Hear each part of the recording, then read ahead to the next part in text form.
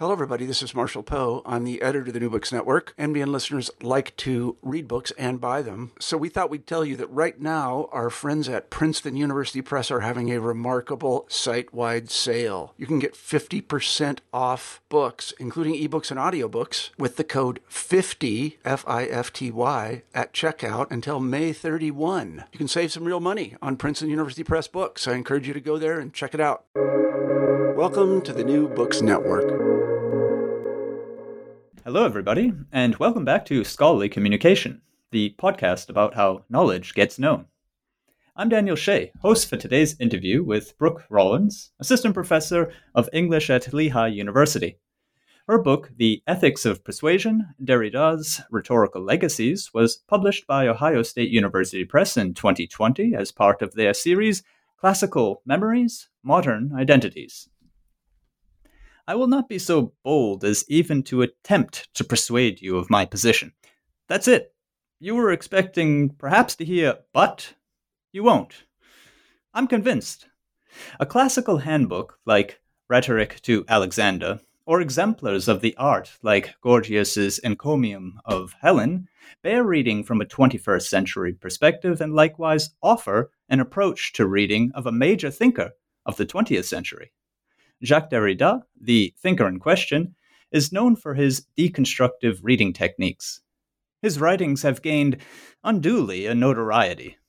Deconstruction is nihilistic, is hollow at the core. Turns out that's false. Derrida, throughout his career, was deeply committed to a form of ethics that accorded entirely with his rigorous brand of reading text. So, that is, an ethics that withstood relentless scrutiny, an ethics that met and returned to the gaze of the reader who stares.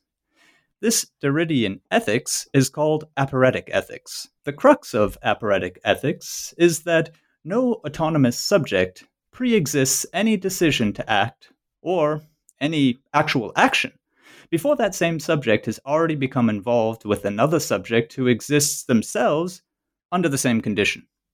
Now, I know this can get abstract quickly, but Brooke Rollins' Ethics of Persuasion brings the abstract down to earth again and again, so that even a reader like myself, who's not overly familiar with Derrida's work, can explain the idea of aporetic ethics to him or herself, well, like this. The moment that I go to persuade my friend not to move house, and that moment when I line up my arguments thus, the job he's moving for pays less than his current job, the career chances he was hoping for are really 1 in a million. The distance he would be moving is sure to weaken all the ties he and his family have to this particular city. Well, when I make that attempt at persuasion, I'm making it from the position of my friend already having addressed me. Now, I don't mean address in the sense of him asking me my opinion on the move, though that might be the case. No, I mean he's addressed me, because he is another person, and we all undergo every moment of our lives a ceaseless barrage of such addresses from all the people who are in the world, and B, because quite simply he is my friend. And so the addressee to my attempt at persuasion really has already constituted my attempt to persuade him before I've even made the attempt. In short, I wouldn't have bothered if he wasn't my friend. All this is disruptive enough to begin with. But we must add to it this further complication. The effect on me, as the persuader, is that I am no longer just the persuader. Because as much as I can't be sure what my friend will do, likewise I can't be sure now what it is that I will do. My friend has entered into my will in such a way that my persuasive speech cannot be spoken by me alone. My friend speaks through me, while I speak to him. That's an example, mine to be sure, but it certainly illustrates the base circumstance of aporetic ethics. The other calls the self into being. The self responds to the call by deciding what to do. This is a complicated deciding, to say the least. However, it is very much not an anything goes, or a renunciation of ethical concern, much the opposite. Because much as the text never stops deconstructing itself under the gaze of the Derridian reader, so does the subject never stop reconstructing him or herself under the call of the Derridian other. Aporetic ethics brings the subject right to the end of the way, where seemingly no forward motion is possible, but aporetic ethics then demands that the subject break path every time. All this is what a 20th century thinker can bring to the art of rhetoric as practiced in the ancient world. The ancient world and its art, though, also bring something to the 20th century thinker, and that something is this. Aporetic ethics relate very closely to. Aporetic ethics is played out, in fact, through rhetoric. Jacques Derrida's engagement with John Austin's performativity is well known. What is far less well known, and one of the many contributions that Brooke Rollins makes to our understanding of ethics, is that Austin's performativity was also the way in which Derrida practiced his brand of ethics. Jacques Derrida's famed writing style is no add-on to his project, nor are Jacques Derrida's repeated descriptions of aporetic ethics in the terms of speech acts merely a fortuitous trope. Derridian ethics are rhetorical, and so no wonder that ancient rhetoric, or rhetoric of any time period, can be illuminated from a Derridian perspective. Persuasive talk breaks down under our ethical existence, but human ethics rebuild the act of persuasion. Neither rhetoric nor ethics are quite what we have imagined them to be, and Brooke Rollins helps us to understand how and why in her book, The Ethics of Persuasion. So let's begin today's episode. Brooke Rollins, Ethics of Persuasion. Brooke, welcome to Scholarly Communication. Thank you, Daniel. Thank you so much for that wonderful introduction. I appreciate that. Great. I wonder if you could give us a bit of the background to the book. What led you to this idea, bringing the 20th century back to the past and the past up to the 20th century? Yes. I'll say that as a writing teacher, I have always been really, I've always had this strong feeling that persuasion is really powerful, but in our professional lives, but also in our social lives.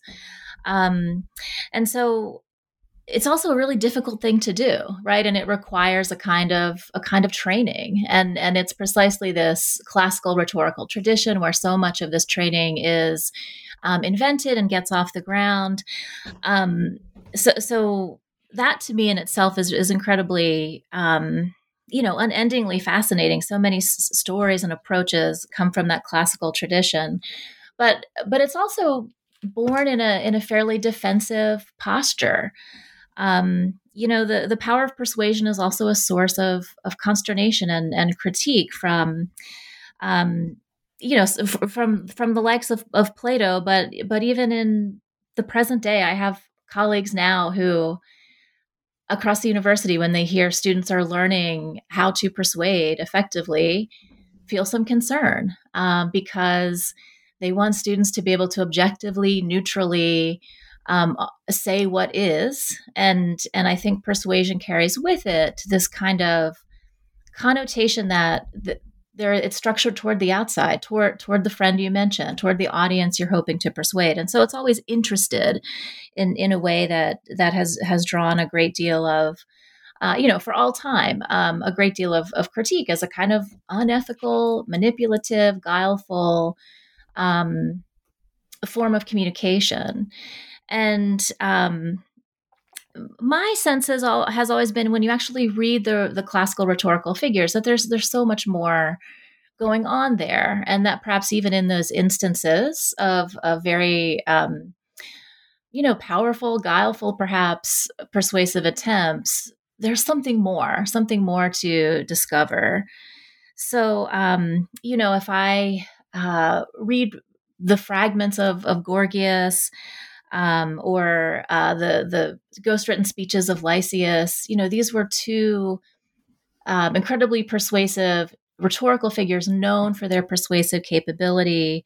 And yet, I think what they can be seen to show, what I argue they do kind of reveal, inadvertently perhaps, is an account of persuasion as encountering the other in a way that self-identity is unsettled. So I enjoy looking back at those figures who are kind of famous, persuasive talent, known for their persuasive talents, with Gorgias and Lysias, and also a thinker like Isocrates, who was a renowned writer of speeches, first and foremost a teacher, someone who taught students to persuade well. And my task in the book is to see what ethics can emerge from this otherwise, utilitarian scene.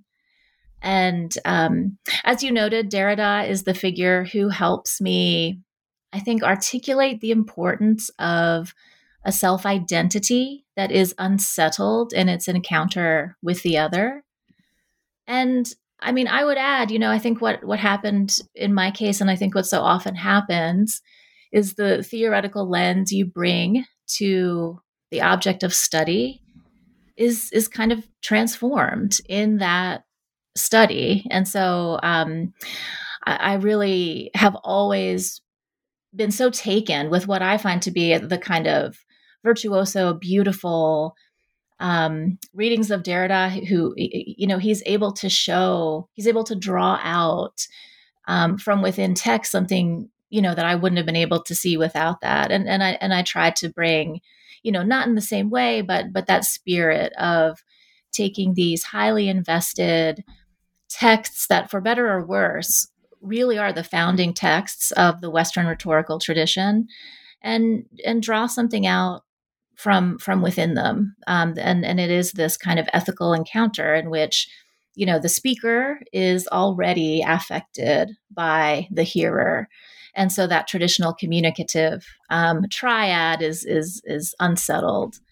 But I do think, Derrida's own work strikes me as highly persuasive. I've always felt that kind of affective response in reading his work. I've also found him to be interested in rhetorical figures, rhetorical forms, as he kind of became the funeral orator of his generation of friends and philosophers, those who passed before him.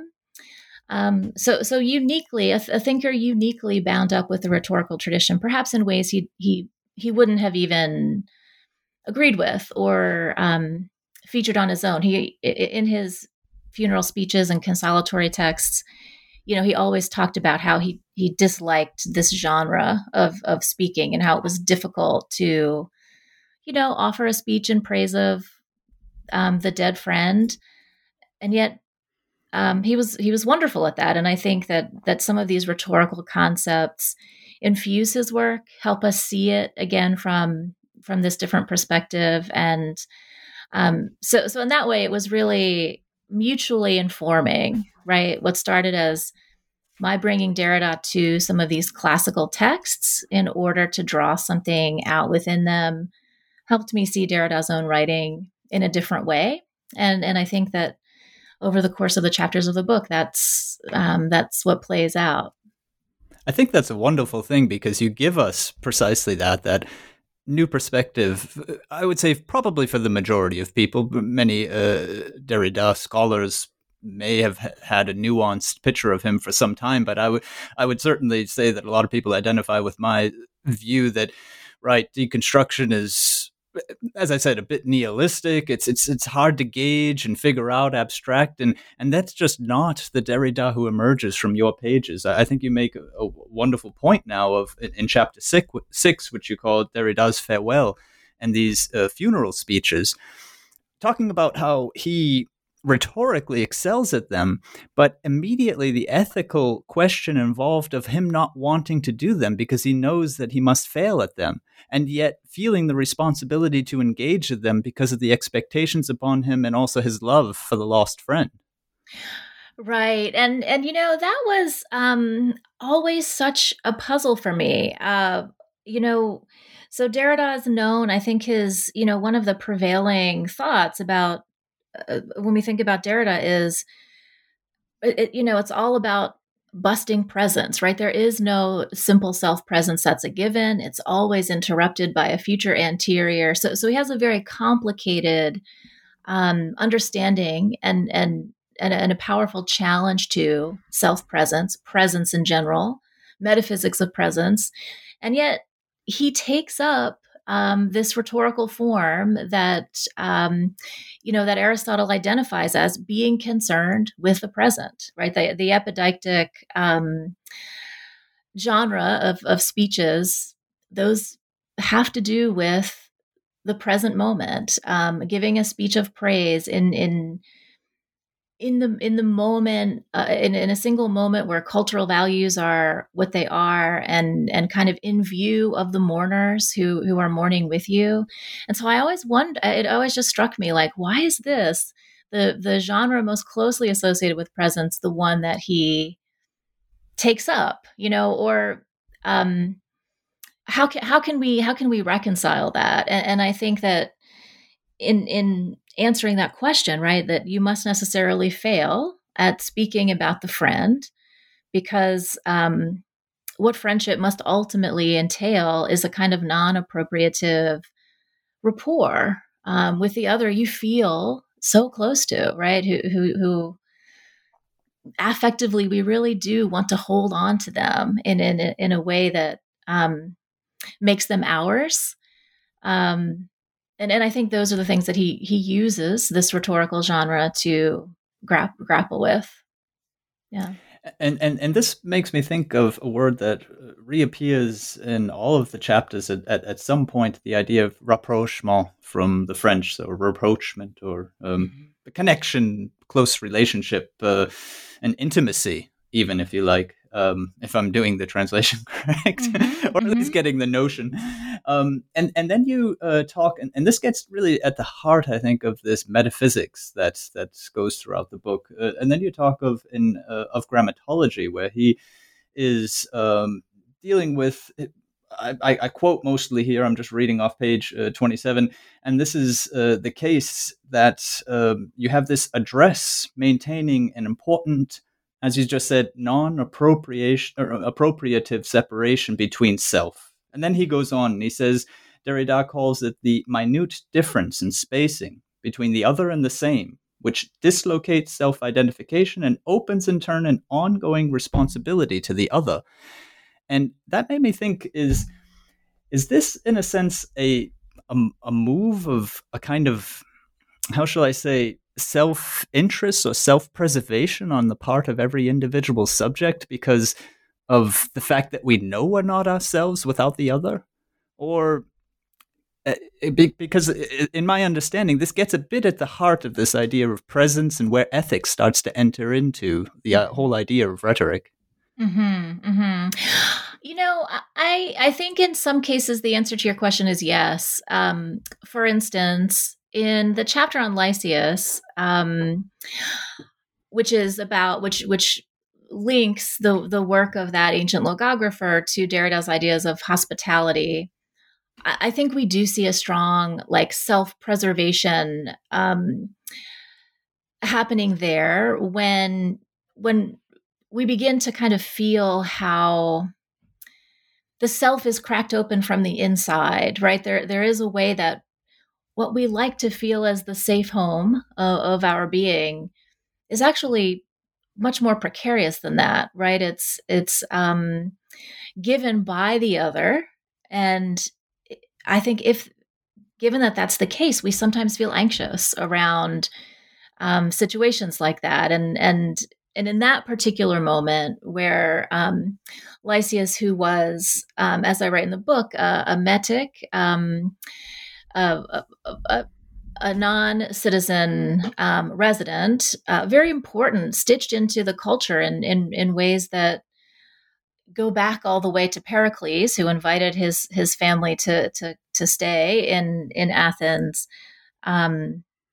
And what I use his case to show is that because the safe home of our being is kind of always and for all time given by the other, sometimes what arises there is a really violent attempt at border control, right? And we can see this, I think, at the subjective level, but also, and this is where it becomes very important. Pressing political ramifications come from this, a kind of attempt at border control. So a non-resident, a non-citizen resident gets kind of forced out of the place he was once welcomed because he's a threat to the identity of the Athenian state. And so I do think there are moments when this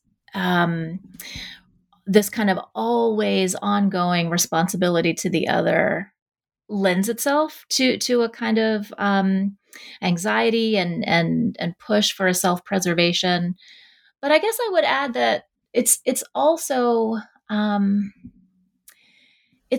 the place that gives rise to a true welcoming, right? And an ethics that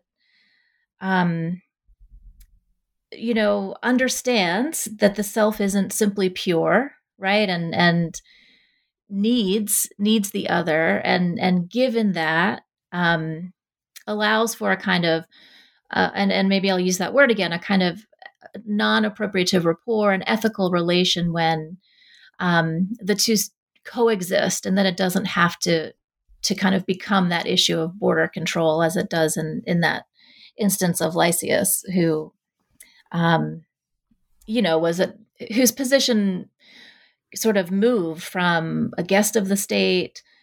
He sort of became so important. He became a host in his own right, and then ultimately was held hostage until he had to escape and then return as a writer of persuasive speeches for a system, he would never be allowed to participate in himself.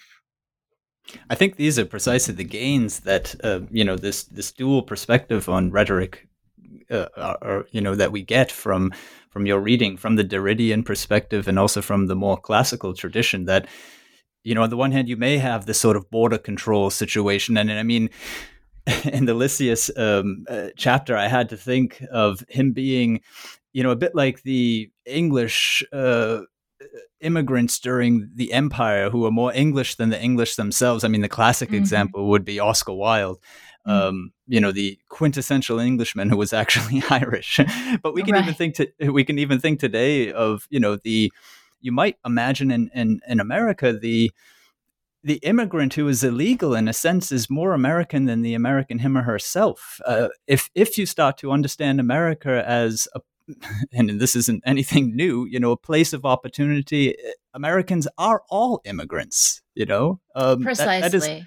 That is our, definition of American in a sense. And this is the complication, as I was saying, that just makes the combinations that you provide in the book so wonderful, because we see that, I guess simplifying it, you would say that Derrida saw there was no way forward, and yet he went forward.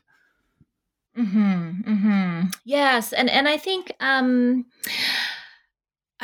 think that one slight perspective shift I'd suggest there is right. It's at that site. It's at that moment where you hesitate before just charging forward and doing what you think is the ethical or responsible decision. It's in that moment where that it really is a kind of an encounter with the future that actually helps you reimagine the past. And so, yes, even at that site of impasse, there is a kind of temporal blending. And that's not a very precise way to say it, but there is this moment where alterity allows you to reimagine what's come before, and perhaps even provide a path forward, but one that's new every time, right? One that's not prescribed, one that's not the application of an ethical rule, one that happens in the negotiation with alterity or otherness, which is always the case, right? Always ongoing. We never get to be done or satisfied that we have, filled the ethical order. That seems to me to be perhaps one of the connections that you say you yourself work in writing instruction or writing development. I do as well. And I had to, despite the fact that clearly we're dealing with, ancient rhetoric and we're dealing with Derrida in this book, I mean, really every few pages I was reminded of, classroom experiences, mentoring experiences, and just the general approach that any novice writer has to the act. You say, for instance, just now, that it's new every time. This newness in each encounter is, in my experience anyway, one of those most difficult things about helping writing development, helping people be able to express themselves in writing. Right. Yes, I have to say, so the book for me really is a kind of artistic and theoretical passion. And it is, it's about Derrida. And I don't think I've ever or would ever ask a first year writing student, to read Derrida. Maybe there would be some circumstances. It hasn't happened yet, let's just say. But I do really feel like the things in the book that come from the classical rhetorical tradition are incredibly practical and really tied to what we hope happens to novice writers and in the writing classroom. And I think that is a kind of becoming rhetorical, right? A kind of set of capacities that you develop, that will enable you to encounter futures we can't predict. In the writing courses that I teach here at Lehigh, and I now run the first year writing program, so I work with new teachers and with first year students. I always feel like, we can't teach students every writing situation they'll ever need to know. I mean, we just can't. I don't even think we can imagine them all, and also of limited time and, lots of limits that kind of make that task impossible. But I do think that we can help students develop a kind of capacity to respond to those, to the futures that we can't know yet. And I think that's what's so important about the writing classroom. And I'll say for myself, when I write, I often feel like I'm still, it still feels new, like another challenge to figure out. Don't you wish, you probably feel the same way. Don't you wish that it seems like by now you should know how to do this? And yet there is a kind of, encounter with difference every time that makes it not seem like a repetition of something you simply know. Oh yes, Yeah. I very much agree. There's a German writer who you may be familiar with, Heinrich Böll, who won also the Nobel Prize sometime in the 20th century, and he was a novelist and said much the same thing. He said, "You would think by now, I would have a method, I would have a way forward. Page 1, and I've got this idea for a novel. No, I break it down every time, and it's like anew." Yes. And that's what's frustrating, but also wonderful about it, right? Like, I think, if I think back years ago to when I started graduate school, I chose, without knowing much, to be honest, I chose rhetoric and composition as my area because I really felt like I didn't have a specific commitment to any literary content area. But I knew that when I wrote, that's when I learned. And I felt like this was the area that would let me explore that idea. And I think that's certainly the case. And, I definitely take a lot of my own kind of pedagogical approaches from someone like Isocrates, who is, understands the future as something we can't know. And so the only way to prepare students is to prepare them to encounter difference, to kind of become rhetorical in a way that will let them respond capably when the time comes. So, yes, Socrates offers You mentioned, you wouldn't necessarily send a student right away to Derrida, but I would send plenty of people who are in writing studies as a discipline, and of course, typically also then writing development as teachers to your book, and they're probably right from there into Derrida. I mean, many of the things that Isocrates was doing, where he says, for example, it's basically active learning, right? The active work that he does with his students, and talks about it being more than the content of the subjects themselves. I mean, this is a description of our discipline, isn't it? I mean, a discipline without content that is about all content. Exactly. Yeah, absolutely. And I think, what I would say is there is, in the book, I devote a whole chapter to Isocrates, who for me is very formative in that sense of, right. Yeah, it is a kind of development of capacity. It's mental gymnastics in a way that's a really wonderful thing to be involved in, right? Not I think sometimes or often that term is used negatively, but we need those mental gymnastics to make ourselves ready to respond to futures beyond the 16-week course. So I think Isocrates offers this very, capacious and still really relevant model for the teaching of writing. And I would oppose that to someone like Aristotle, whom I treat in the book, who's much more interested, I think, in providing a kind of a techne, a system that can be used over and over again. And so I think we see between those two thinkers a kind of difference in approach, right? And I myself much just experientially, I feel like it is this kind of Isocratean approach of developing capacities, which seems much more aligned with what it is to write than someone like Aristotle, who has this kind of elegant system for how it all fits together. I wonder if for readers you could just sketch out briefly the Socratean sort of pedagogy, just so that they have a notion.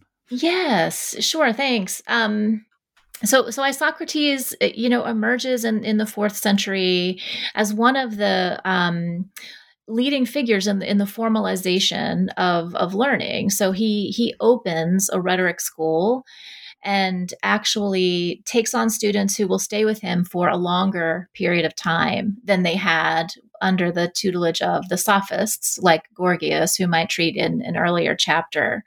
So it's kind of changing the shape of education. Students stay with him for a longer period of time, around 3 years.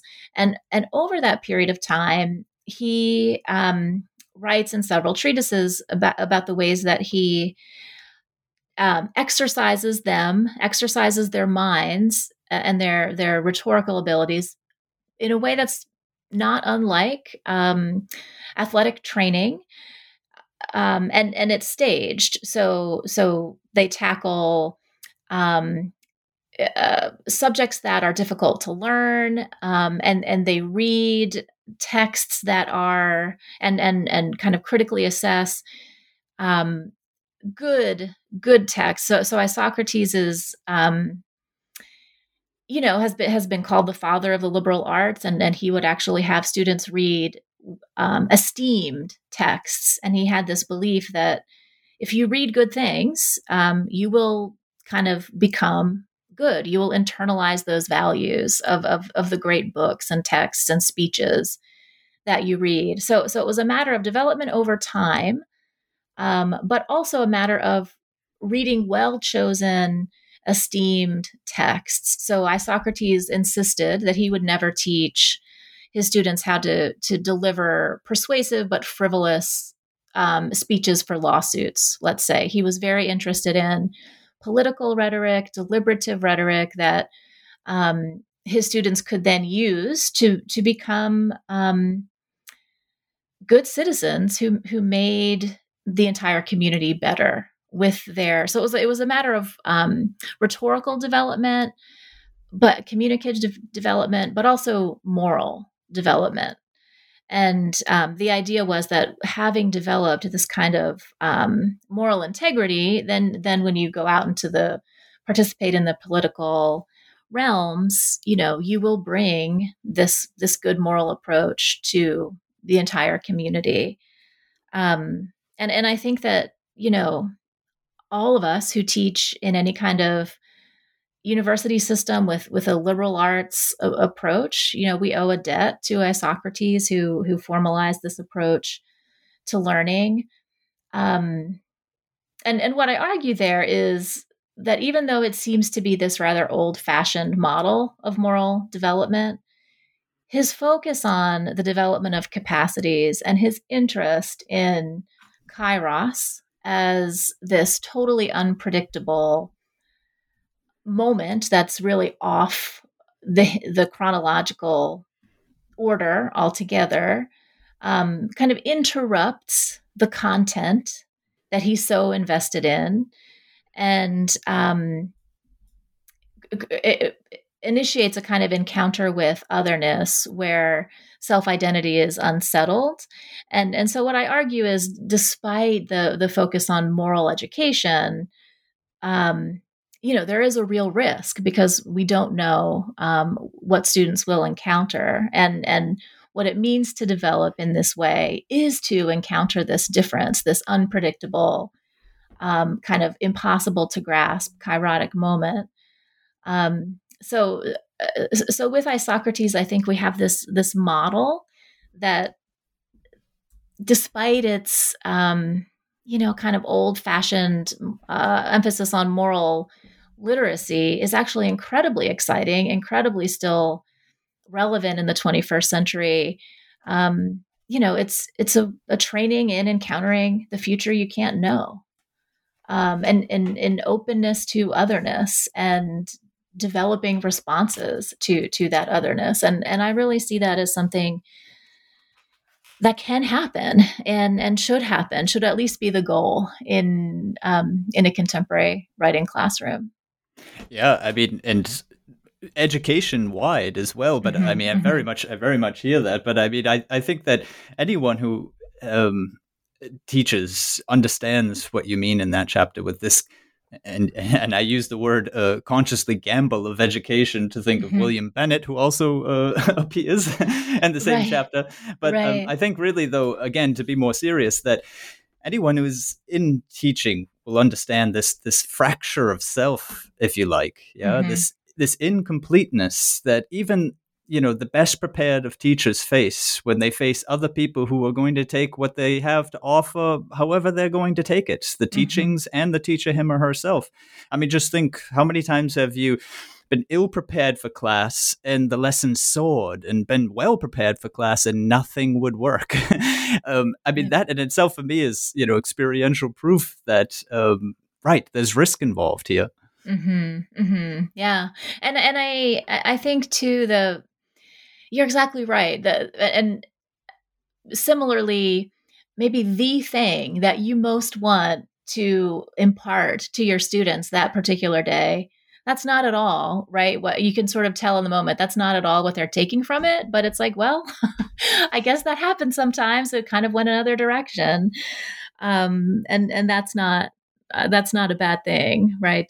Despite all of the deliberative kind of planning and path that you lay out, it doesn't always, right? There is this risk involved that what you hope goes forward doesn't, and that isn't always a bad thing.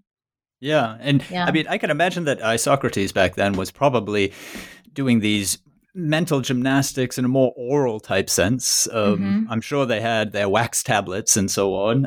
But if we translate some of this into a writing context, which you and I and probably many of our listeners will understand, that his practices, his active learning towards capacities instead of subject content is so appropriate for the writing context. And when he talks, if I translate here, reading and writing as being regular activities, reading the esteemed authors, perhaps we could even think in a writing in the disciplines type area where, I don't know, biology, right? And they read the esteemed writers there, the people who have won awards, the critical acclaim authors and researchers. And when I would imagine another capacity building activity on the writing end would be the regularity of your writing, to continually apply it to the problems of your discipline. Because when you let up, you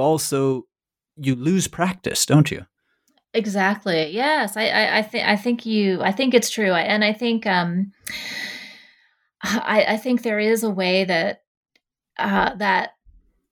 that practice, right? That it lines up so nicely with, physical training, right? To run a marathon, right? You don't simply run 26.2 every day to practice for that. Like they have a set, there are kind of things that gradually take you up to that.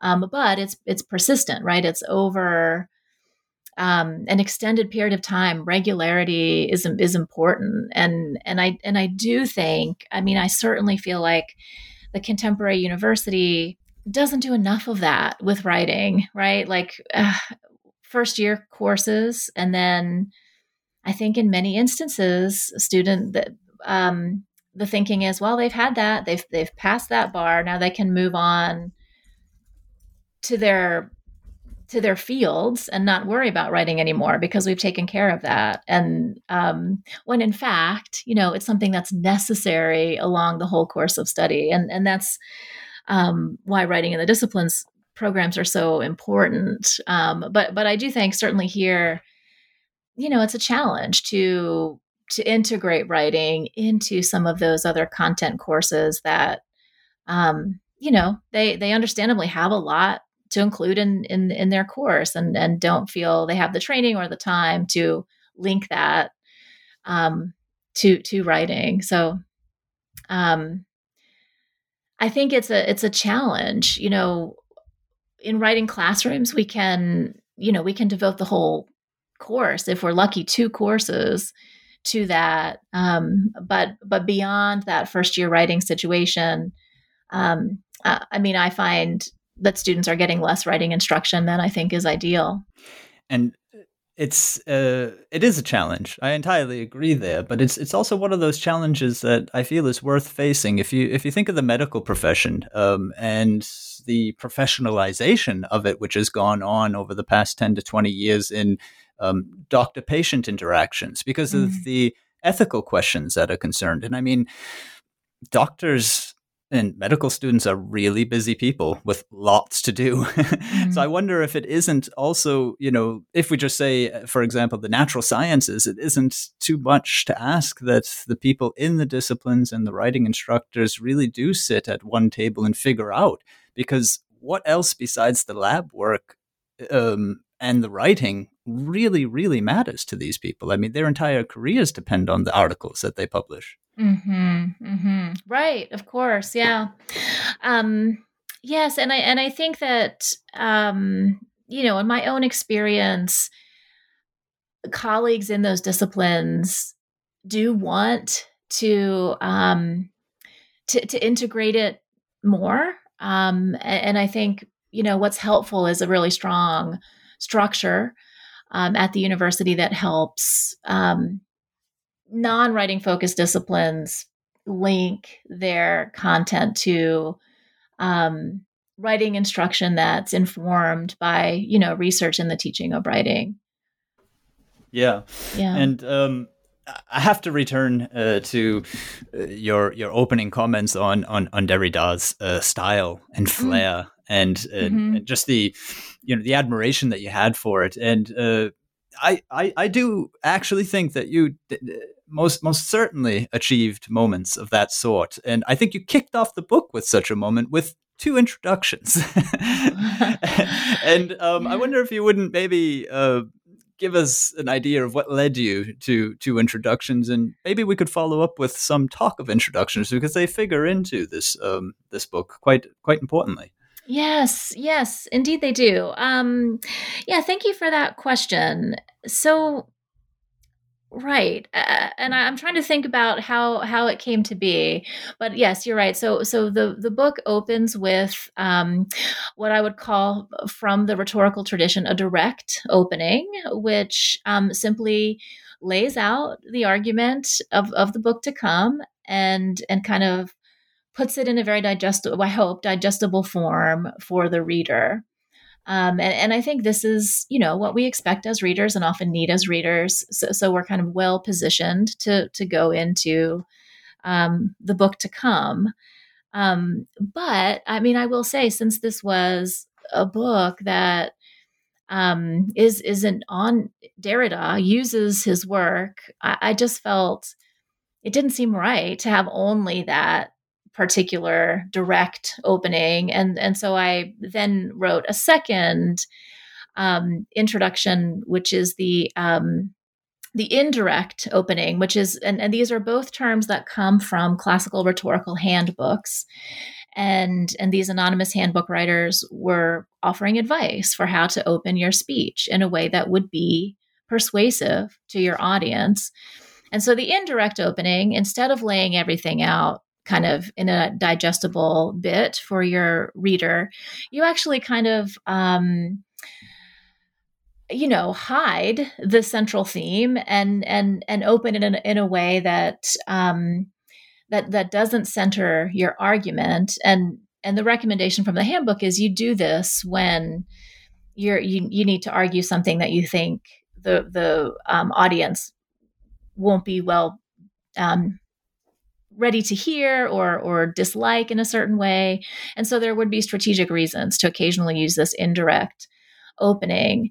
And so what I do in that indirect opening is a kind of encounter, a reading of Aristotle, who writes about his dislike of introductions, a kind of begrudging, you need one, but they're problematic because they're not central to the text. In fact, they kind of threaten the independence and autonomy of the text. So I felt like those two introductions kind of enacted in a way what I hope the whole book does, which is bring this kind of classical rhetorical tradition on how to be persuasive from the handbooks that were often dismissed as being too frivolous, not focused enough on logic and argumentation, and too focused instead on structuring your claims to the outside, with a thinker like Derrida, who understands that the text and its arguments aren't simply fully present, ever given, ever finally finished. And so it was an attempt to kind of perform what I think the book attempts to do as a whole, which is bring those two traditions together and show the ways that something that's, it's a part of a speech, an introduction, can actually enact this kind of unsettling encounter with difference that actually kind of disrupts our own comprehending selves, right? So it's the text isn't something I can simply give over, right? It will be changed in the reading, and the reader will be changed in the reading, and there is a kind of unsettling coming together of those things that I hope happens in those two introductions.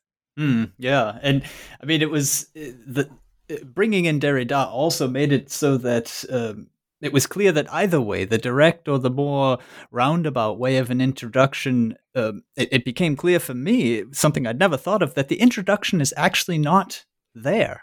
It's such an odd idea, but yet so important. If I think of the typical natural sciences research article, which is introduction, methods, results, and discussion, it then made me think, yeah, indeed, the methods, the results, and the discussion, that is the science. And every scientist will tell you they loathe writing introductions. It's just something that it's such a task. And for me to think that, yes, actually, rhetorically, we're dealing with something that is on the outside, and yet we somehow can't do without it. The indirect method made me really stop to think, because that method really says this isn't about content, which is what many scientists feel anyway. This is about effects, and that seems to actually capture what's happening in most research articles. Yes, I think so. And I mean, I would want to push the point even a bit further, which is that the introduction, the way it works, it's necessity, it's kind of being there at the start, that it does actually call into question the primacy, the fullness, the kind of completeness of the text itself, right? Like, Aristotle found it threatening and yet necessary, and I think that that challenge to the text that the introduction offers is one we need to keep in mind, right? And I think that to me is part of the ethical task, right? It's you don't simply get to take something in, but there is a way that you are at stake, and the research itself is at stake, and not simply there, but subject to what happens in that encounter. And I think the introduction is cool because it kind of shows that, and that it is a threatening part of the speech. I think it's a good lesson to keep in mind, you know? Yeah, this idea that it's at stake, I really like, because I think that does seem to boil down the essence of the introduction. I wonder, in what mind would you recommend that, or advise a writer to be in when he or she is composing their introduction, whether it's, to a book or to an article or what it might be? Yeah. I think, I mean, I do think it's true. I mean, I think the simplest answer is to follow the advice of the classical rhetoricians. You need to devise an introduction that helps put your audience in the right disposition to encounter your work. When I think what a book affords is, right, the time and the space to do something a little more extended and a little more performative in the loose sense, where you can actually perform something with the writing that, and I think in an article, often you don't have the space for that. And I think in most cases, and so I think I would recommend like embracing the job of the introduction, which isn't really about what your argument is, but instead is about how to reach out to your audience before they read your research. Does that make sense? Do you know what I mean? Yes, it does. Yeah, no. Yeah. I mean, from what I understand is a little bit like you explained in the book, that you're as yet outside of your. Well, let's just take the example of the article. You're as yet outside of your article, and you need to consciously be aware of that and pick up your audience as if you were on a street corner, I don't know, and trying to getting them to enter to see the exhibition. Let's go inside. It's really worth your time. Yeah. And I think I would also say, and I really feel I've found this myself, at the article level, the work of the introduction ultimately will affect what the argument is, right? it's as big an ask. It's as much a part of what you're doing as presenting your research. Now, maybe this is something you feel more powerfully in a kind of humanities writing context. It might not feel quite the same way in a more technical field where you do have results that you're sharing. But even so, I would say that in that positioning, right, in that rhetorical positioning, that moment where you reach out to your audience and tell them basically, here's how you should be receiving this. Here's how I want you to be approaching what's to come. That in turn shapes what's to come, even though it's external to it. Yes, yeah. very much so. Yeah. Great. Well, Brooke, you've been very generous with your time. I do have one last question, and this will kind of bring us full circle back to where we kind of kicked off the interview, and this motivation you had coming from the persuasive arts and trying to find in there there's something more that clearly is going on, which after this book I see is clearly going on as well. This sort of wariness that, again, to get back to the natural scientists, especially natural scientists, have towards rhetoric or persuasion. I mean, when you mention the idea of persuasion in a research article writing context, you'll find people sort of shaking their heads and thinking there's numbers and there's not numbers. I wonder if you would be able to maybe say something to that wariness, where you also, as you develop fully throughout the book, where you also are not just dealing with persuasion that is one-sided, but that clearly an ethics enters into it, a reciprocity, a rapprochement, to bring us back to that difficult word. Yes, I think